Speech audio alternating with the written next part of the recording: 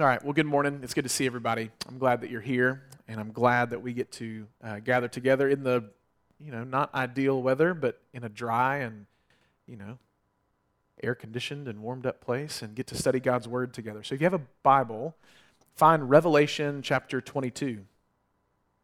We're going to the very end of the Bible this morning, Revelation chapter 22. If you've hit your concordance, you have gone too far. Or your maps.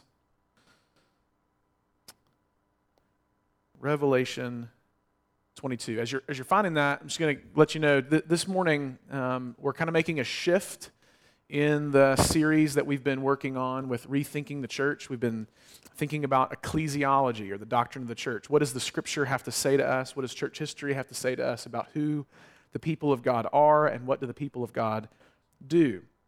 We've studied the marks of the church, the attributes of the church, what makes up a church, who makes up a church, its structure, its membership, its leaders, how it's maintained through biblical discipline. And today, we're making a shift from what the church is to what the church does. So now that we have this foundation of what the church is, we can start to think about what are the regular rhythms of the body of Christ. So what does it mean? What does it look like to live day to day as the people of God? What are the rhythms of life in this new family? So we're going to see over the next 3 weeks that God has given His church specific tasks to specific audiences. So today we're going to talk about worship. Worship is the task of God, of the church to God, right? Worship is the task of the church to God.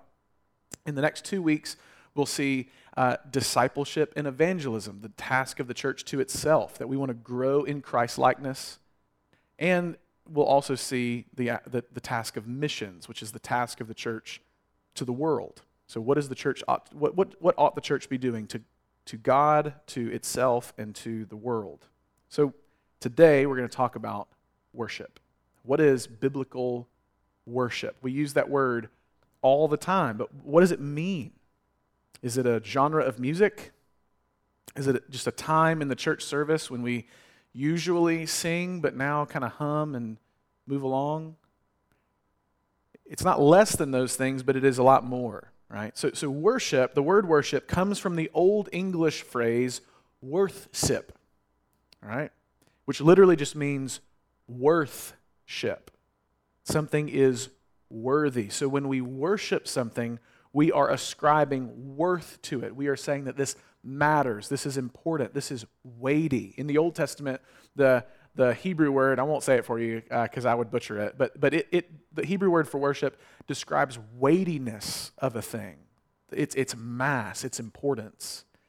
And all throughout church history, we've seen that worship means to ascribe worth to something, that something is important, that it's weighty. So when we worship something, we are saying that that thing is ultimate. It is supreme. It is the thing that deserves my greatest affection. But we also must understand that worship is not initiated by you and me. So worship is not something that you and I start. Worship is always a response.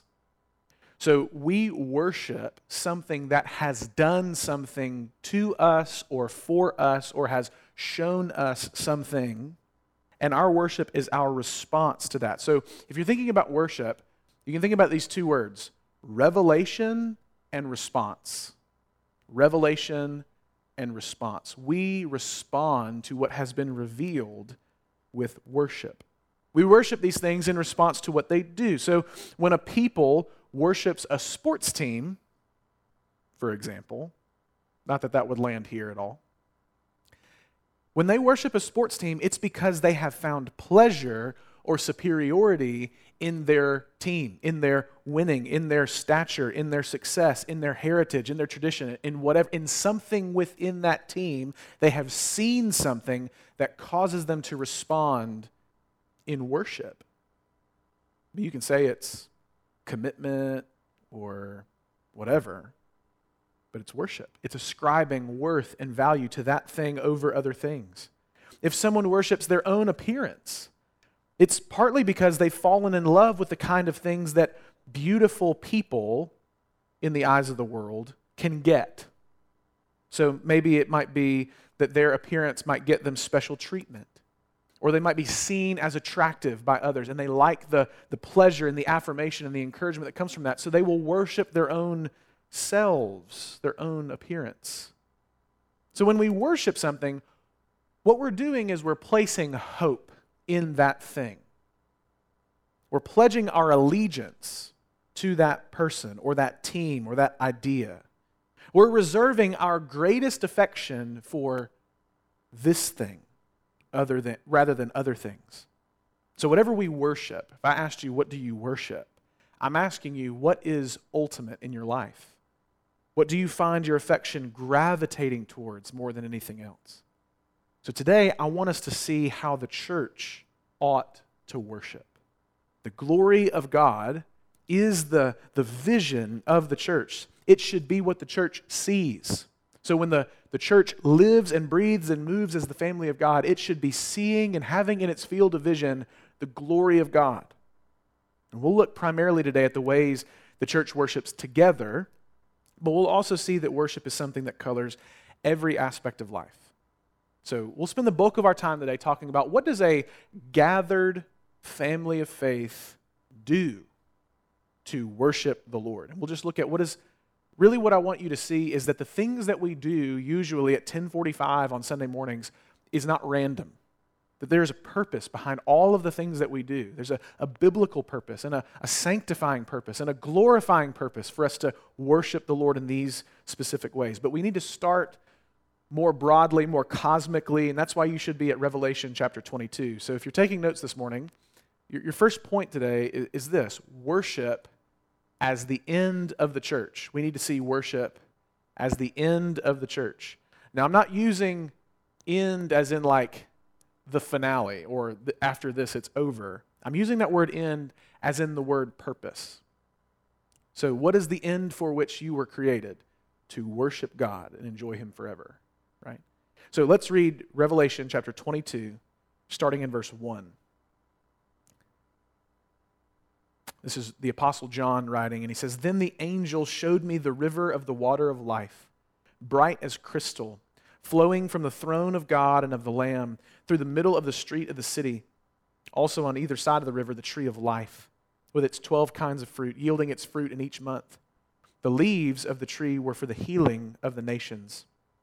No longer will there be anything accursed, but the throne of God and of the Lamb will be in it, and His servants will worship Him. They will see His face, and His name will be on their foreheads, and night will be no more.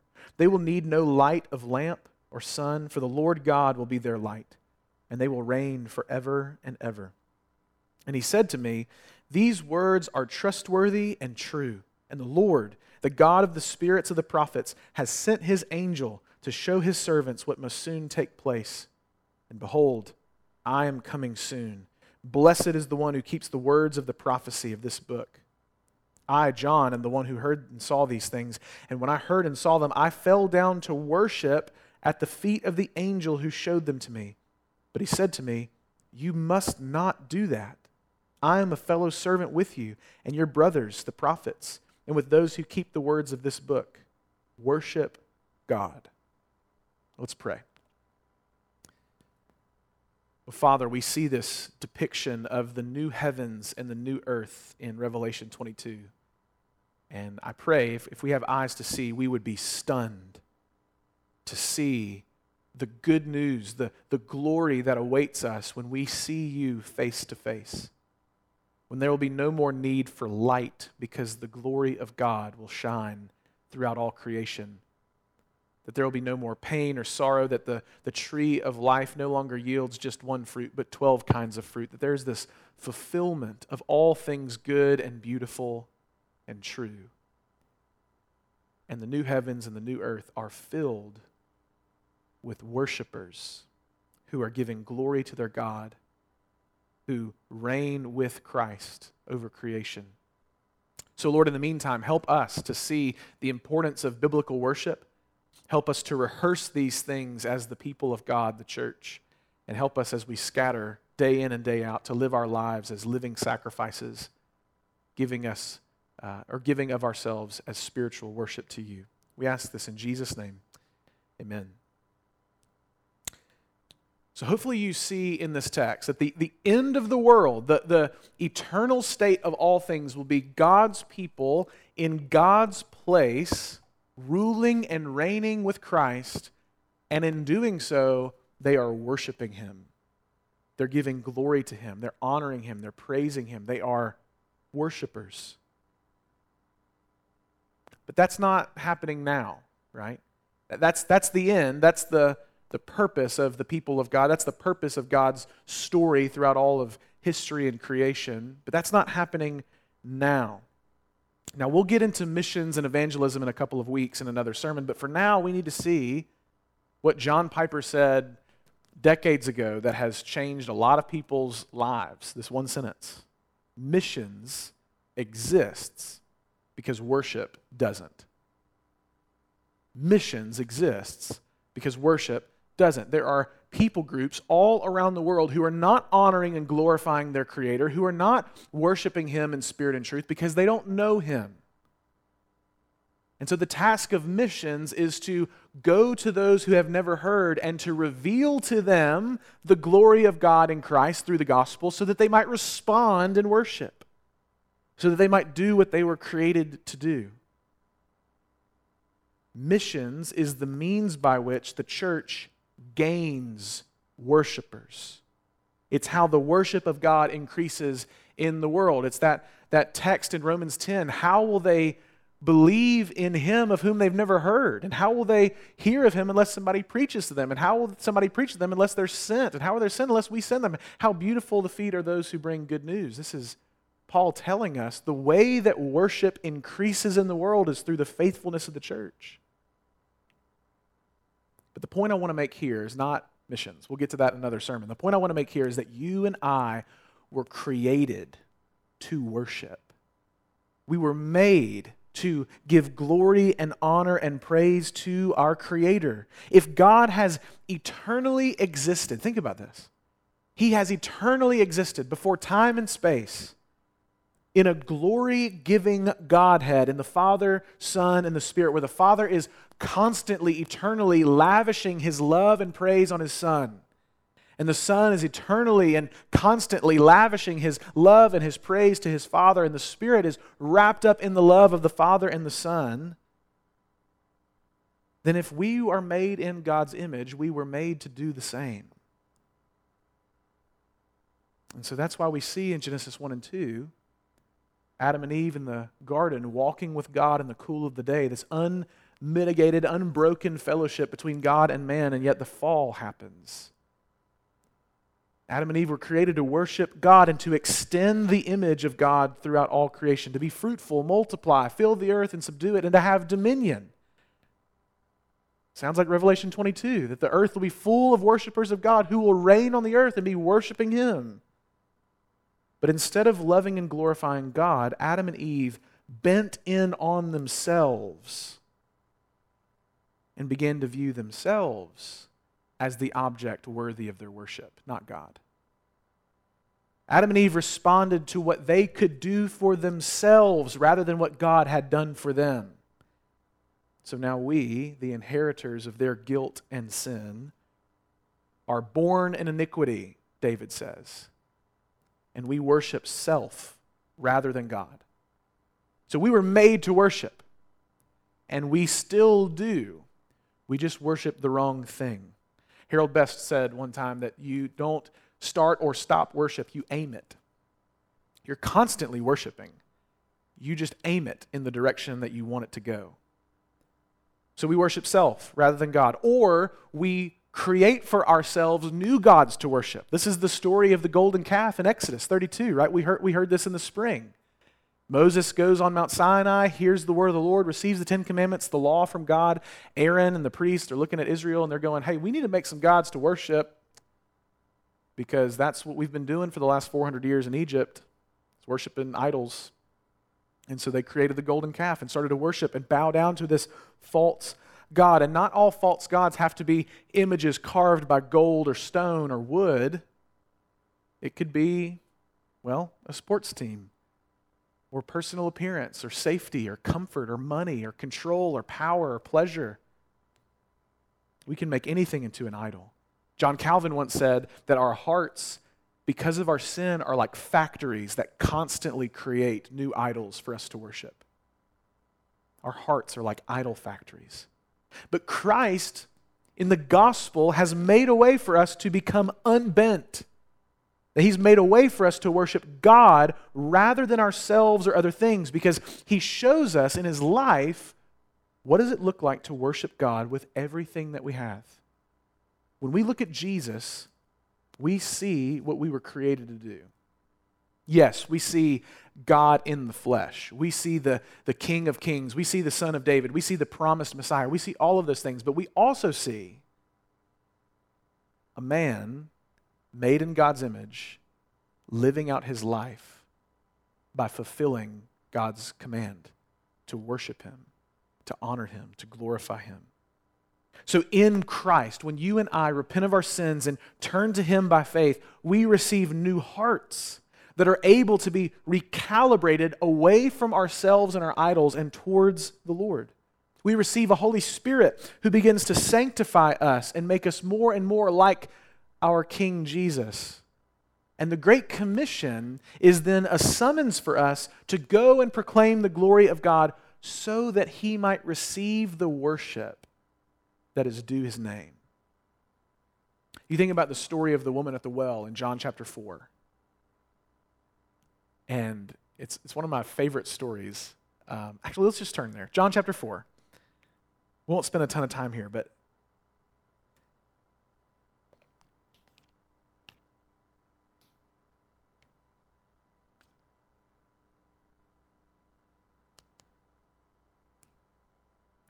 John chapter 4, starting in verse 16.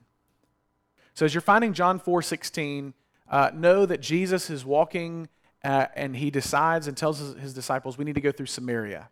And Samaria is a people group hated by the Jews because they have spurned the covenants of God. They've spurned the law. They are traitors to the kingdom.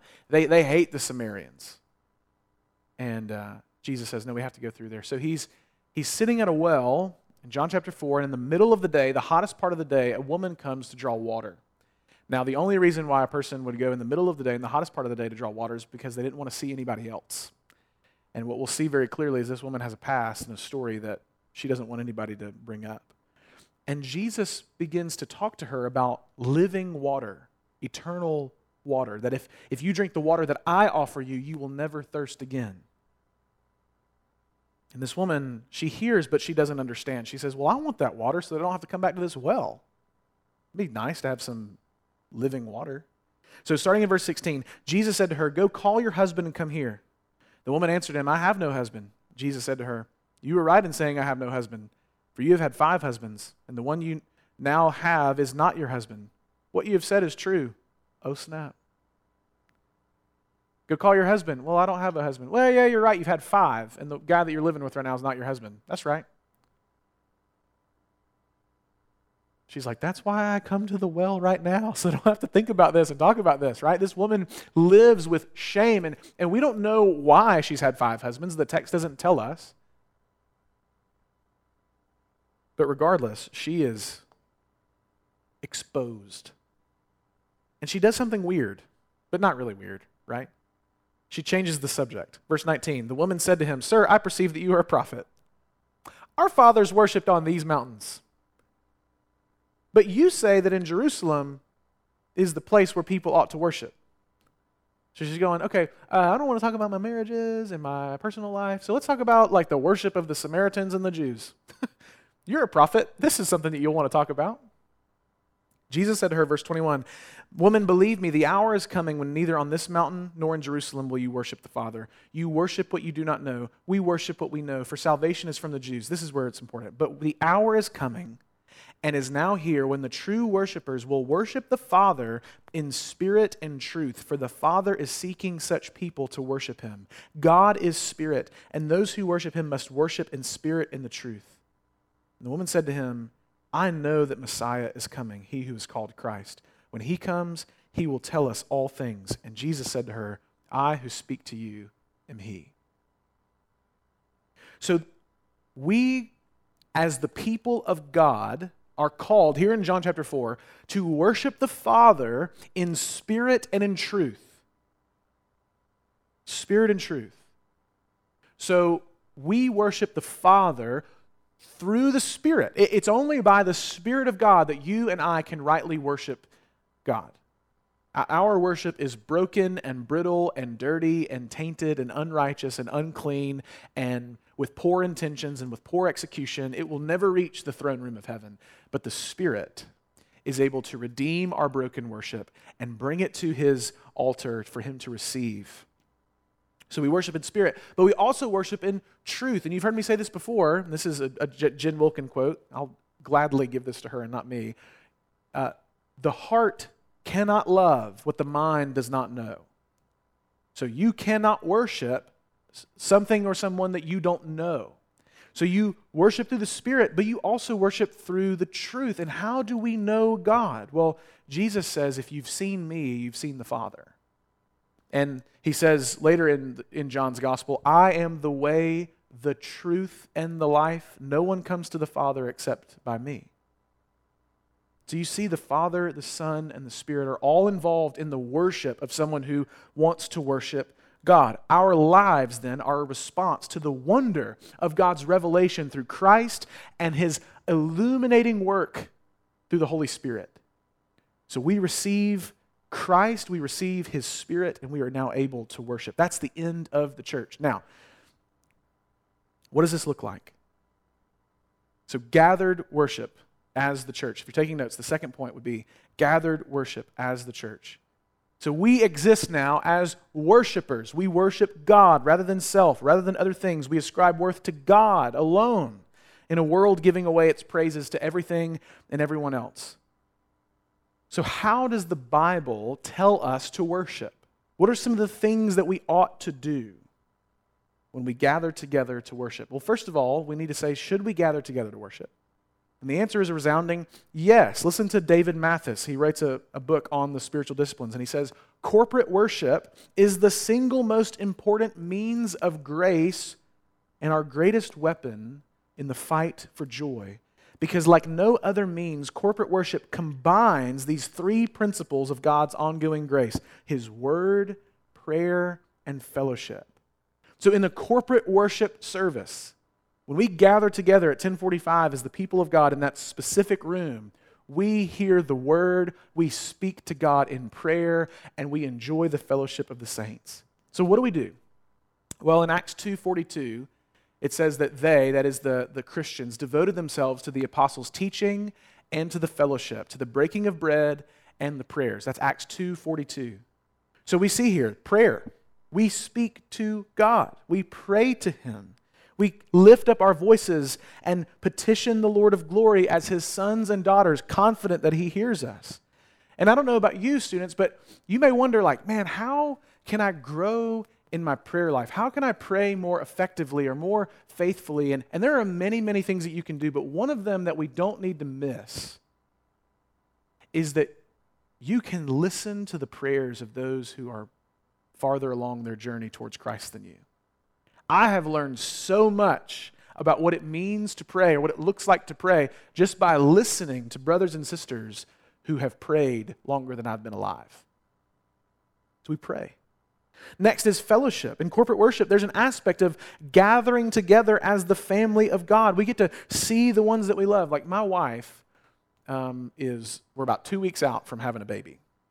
So she's been on lockdown in the coronavirus time and hasn't seen a lot of people. And so we had like a little drive-through baby shower for her yesterday, and she came back beaming. And one of the first things she said was, it was so good to see everyone. It was so good to just see all of these people that I love and that I know love me.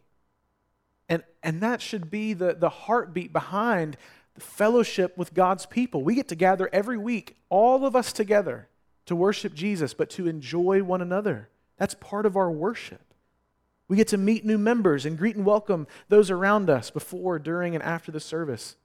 So if we're intentional, the rhythm of corporate worship can serve to deepen the fellowship and the relationships of God's people. So prayer, fellowship. Next is preaching. The teaching of the apostles in Acts 2:42 was what the people of God gathered around. And that teaching is now bound up for us in Scripture. So we gather as the people of God, of the chief shepherd. We are the flock of Christ to every Sunday enjoy a good meal. We get to be fed from an under-shepherd. We get to hear the preaching of God's word. Now in 1 Timothy 4, this is explained not just as preaching, but as the reading of Scripture, exhortation, and teaching. So we read the word together. We hear it explained to us, and then it's applied to us so that we might live in light of the truth of God's word. We hear and listen and respond to biblical preaching. And by God's grace, it should change us. So when we gather in a little while, for example, Brother Al will explain to us a section of Scripture for Romans chapter 14. That is not a lecture. That is not primarily for information acquisition, right? You going in there to listen to Al preach is not, the goal of that is not to be able to say at the end of it, this is what Romans 14 verses 1 through 5 says. The purpose is that you would meet Christ there in the text of Scripture and that you might be changed by His word. We learn the word together. And then the Lord's Supper. It is not surprising to me that we have gone without the Lord's Supper for many months now. And perhaps a byproduct, not just of the Lord's Supper, but a lot of things, is that there is within the people of God, this isn't just like a Lakeview thing, this is a Church of Jesus Christ thing. There is a certain level of apathy and spiritual malnourishment that exists in the life of the church right now. Well, should we be surprised? Should we be surprised if we've gone as though we are surviving and starving for the last couple of months without the Lord's Supper, for many churches without baptism, without corporate worship through singing, without meeting together in person? Why wouldn't we be surprised that a family who has not eaten together, who has not taken this Lord's Supper together, who has not washed in the water of the Word together, that they feel weak? We take the Lord's Supper. We'll speak more about this in a couple of weeks, get its own week, but the Lord's Supper is the family meal of the people of God. It is an ordinance given specifically by Jesus where we receive His sanctifying grace. And we remember when we take the bread and the cup, His triumph over sin and death and the grave. Well, what else do we do in church services? It's not just Acts 2:42. It's not just prayer, fellowship, teaching, Lord's Supper. It's also baptism and testimony. When we gather together as God's people, we hear regularly through testimony and we see through baptism how God is bringing the dead to life. We witness of baptism, we're witnessing someone confess that they were dead and now that they are alive. And we as the people of God, again, we'll spend more time on this specifically on baptism, but we as the people of God, when we see someone as a candidate for baptism, our presence there is an affirmation to the person in the water, we have seen it too. When that person's standing in the water saying, I'm professing to you that God has made me alive by the power of Christ and His gospel, we in the seats, by our presence, are responding in affirmation saying, we've seen it. We've seen it, you're right. We affirm it. It's an ordinance of the church. It's the stories that we hear of brothers and sisters. When we hear their stories, we're edified, we're encouraged, we're challenged, we're convicted, and we're drawn up to worship. Because God is still saving sinners like us. We also give. We give. We see this in 1 Corinthians chapter 16, where Paul calls on the church in Corinth on the first day of the week to set aside money for the work of ministry. We see it also in 1 Timothy chapter 5, where Paul tells Timothy that the church should be able to support their pastors financially since they're giving their lives on behalf of their spiritual well-being. So we give. We give of our money. We give in other ways. And last but not least, we are called to sing. We sing.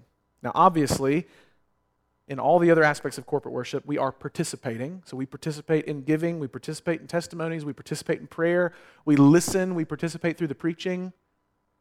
But when we think about participating in worship, this is probably what we think about first, is singing. It's also something that we've gone without in many ways for the last few months. And we should feel that. We should feel as though our worship is somehow hamstrung. We should feel the tension of not being able to do what we know to be right and good. And students, that's not just because of coronavirus. All of our worship, all of our life as the people of God is marked by this tension and this frustration and this, I want my life and my worship and my faithfulness to be here, but I am unable in my own sin and weakness and frailty to do that on my own. So I have to live my life dependent on Jesus. It's no less true in our singing. We see singing throughout Scripture. The Psalms are known as the hymn book of Israel, and today we have a rich heritage of songs to sing to the Lord. And I'm less concerned, and we should be less concerned with musical style than we are with content. We should be less concerned with production value and more concerned with theological value. So we could be singing something and it sounds wonderful and beautiful and amazing in its heresy. Or we could just be a small group humming together and it's out of key and out of tune, but it's the faith once for all delivered to the saints. One of these things will stir up the affections of our hearts to God. One of these things will stir up the affections of our hearts to something or someone else. So are the songs that we sing accurate? Are they honoring to the Lord? Listen to Colossians 3:16. Paul writes to the Colossians, "Let the word of Christ dwell in you richly, teaching and admonishing one another in all wisdom, singing psalms and hymns and spiritual songs with thankfulness in your hearts to God." So the question is, do we sing songs that elicit thankfulness in our hearts to God? The songs that we sing should resound with Scripture. They should teach us true things about who God is. They should fill our hearts with gratefulness to Him. And praise Jesus, I think we do this really, really well. Adam Traylor is a watchdog on this point right here. Is what we sing right? Is what we sing true? Is what we sing good? So these are all the things that we do as the people of God. We gather together to hear solid, faithful, biblical preaching. We pray to one another. We enjoy fellowship. We sing, we give, we hear testimonies, we receive the supper. All the things that we do for that hour and 15 minutes is not arbitrary, it's not random, it's very intentional. And if we have eyes to see, we will start to notice the value that it has for us. Well, very quickly as I land the plane, we got one more point. So we've talked about worship being the end of the church. This is the purpose of the church. And we've seen over the last couple of minutes, what does that look like when we're gathered together? But finally, I want us to see the scattered worship as the church. Scattered worship as the church. We need to be reminded that all of our worship does not stop when the service on Sunday is over. So Romans chapter 12, you don't have to turn there, but I'll just read it very quickly. Romans chapter 12 says, "I appeal to you, therefore, brothers, by the mercies of God, to present your bodies as a living sacrifice, holy and acceptable to God, which is your spiritual worship. Do not be conformed to this world, but be transformed by the renewal of your mind, that by testing you may discern what is the will of God, what is good and acceptable and perfect."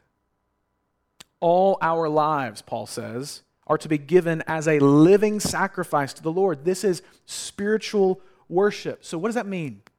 It means for you and for me that whatever you have before you on Tuesday afternoon or on Thursday morning or on Saturday night, school or work or family time or hobbies or relaxation or study or fellowship or rest or party or whatever it is an opportunity for God to be praised. That there is no aspect of your life that is somehow compartmentalized away from the worship of God. Instead, everything is under the banner of, there is no one like the Lord. I worship Him and Him alone. So what Paul says to the Philippians is good for us to hear as well. This is from Philippians chapter 4. He says, "Finally, brothers, whatever is true, whatever is honorable, whatever is just, whatever is pure, whatever is lovely, whatever is commendable, if there's any excellence, if there's anything worthy of praise, think about these things or set your mind on these things. What you have learned and received and heard and seen in me, practice these things, and the God of peace will be with you. So students, let's make it our aim to do everything that we do with a sense of purpose. That everything that we've been given by God is an opportunity for us to worship and glorify our God and Savior. That we can live our lives filled with the Spirit as the people of God as we head into a corporate worship service here in just a few minutes. And then scatter into the community as lights in the darkness, making much of the King of Kings in whatever we say and do. This is the privilege and the responsibility of being an ambassador of the kingdom. It's the task that we have to God, to worship Him in spirit and truth.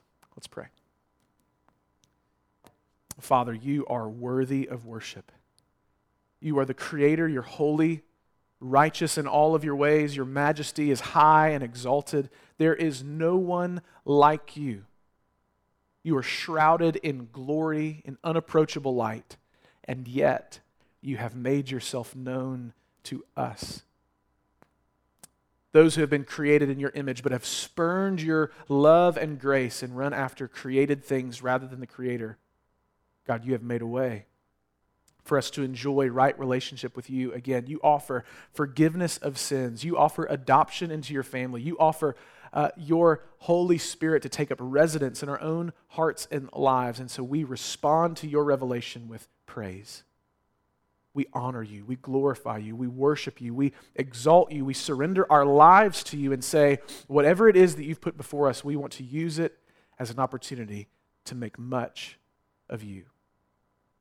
So God, I pray that in the conversations that we'll have for just the next few minutes, we would be drawn up to worship, that we would start to think really deeply about how it is that we can live our lives in a way that gives you honor and glory, that we would see that opportunities in our life that are not being used to worship the Lord should be reevaluated and perhaps put to death.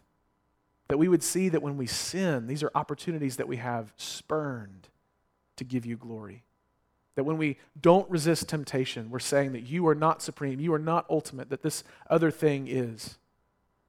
So God, help us to see how all-encompassing the worship of our God really is for us. We pray that we might see that as the great joy of our life to give you glory. We ask this in Jesus' name. Amen.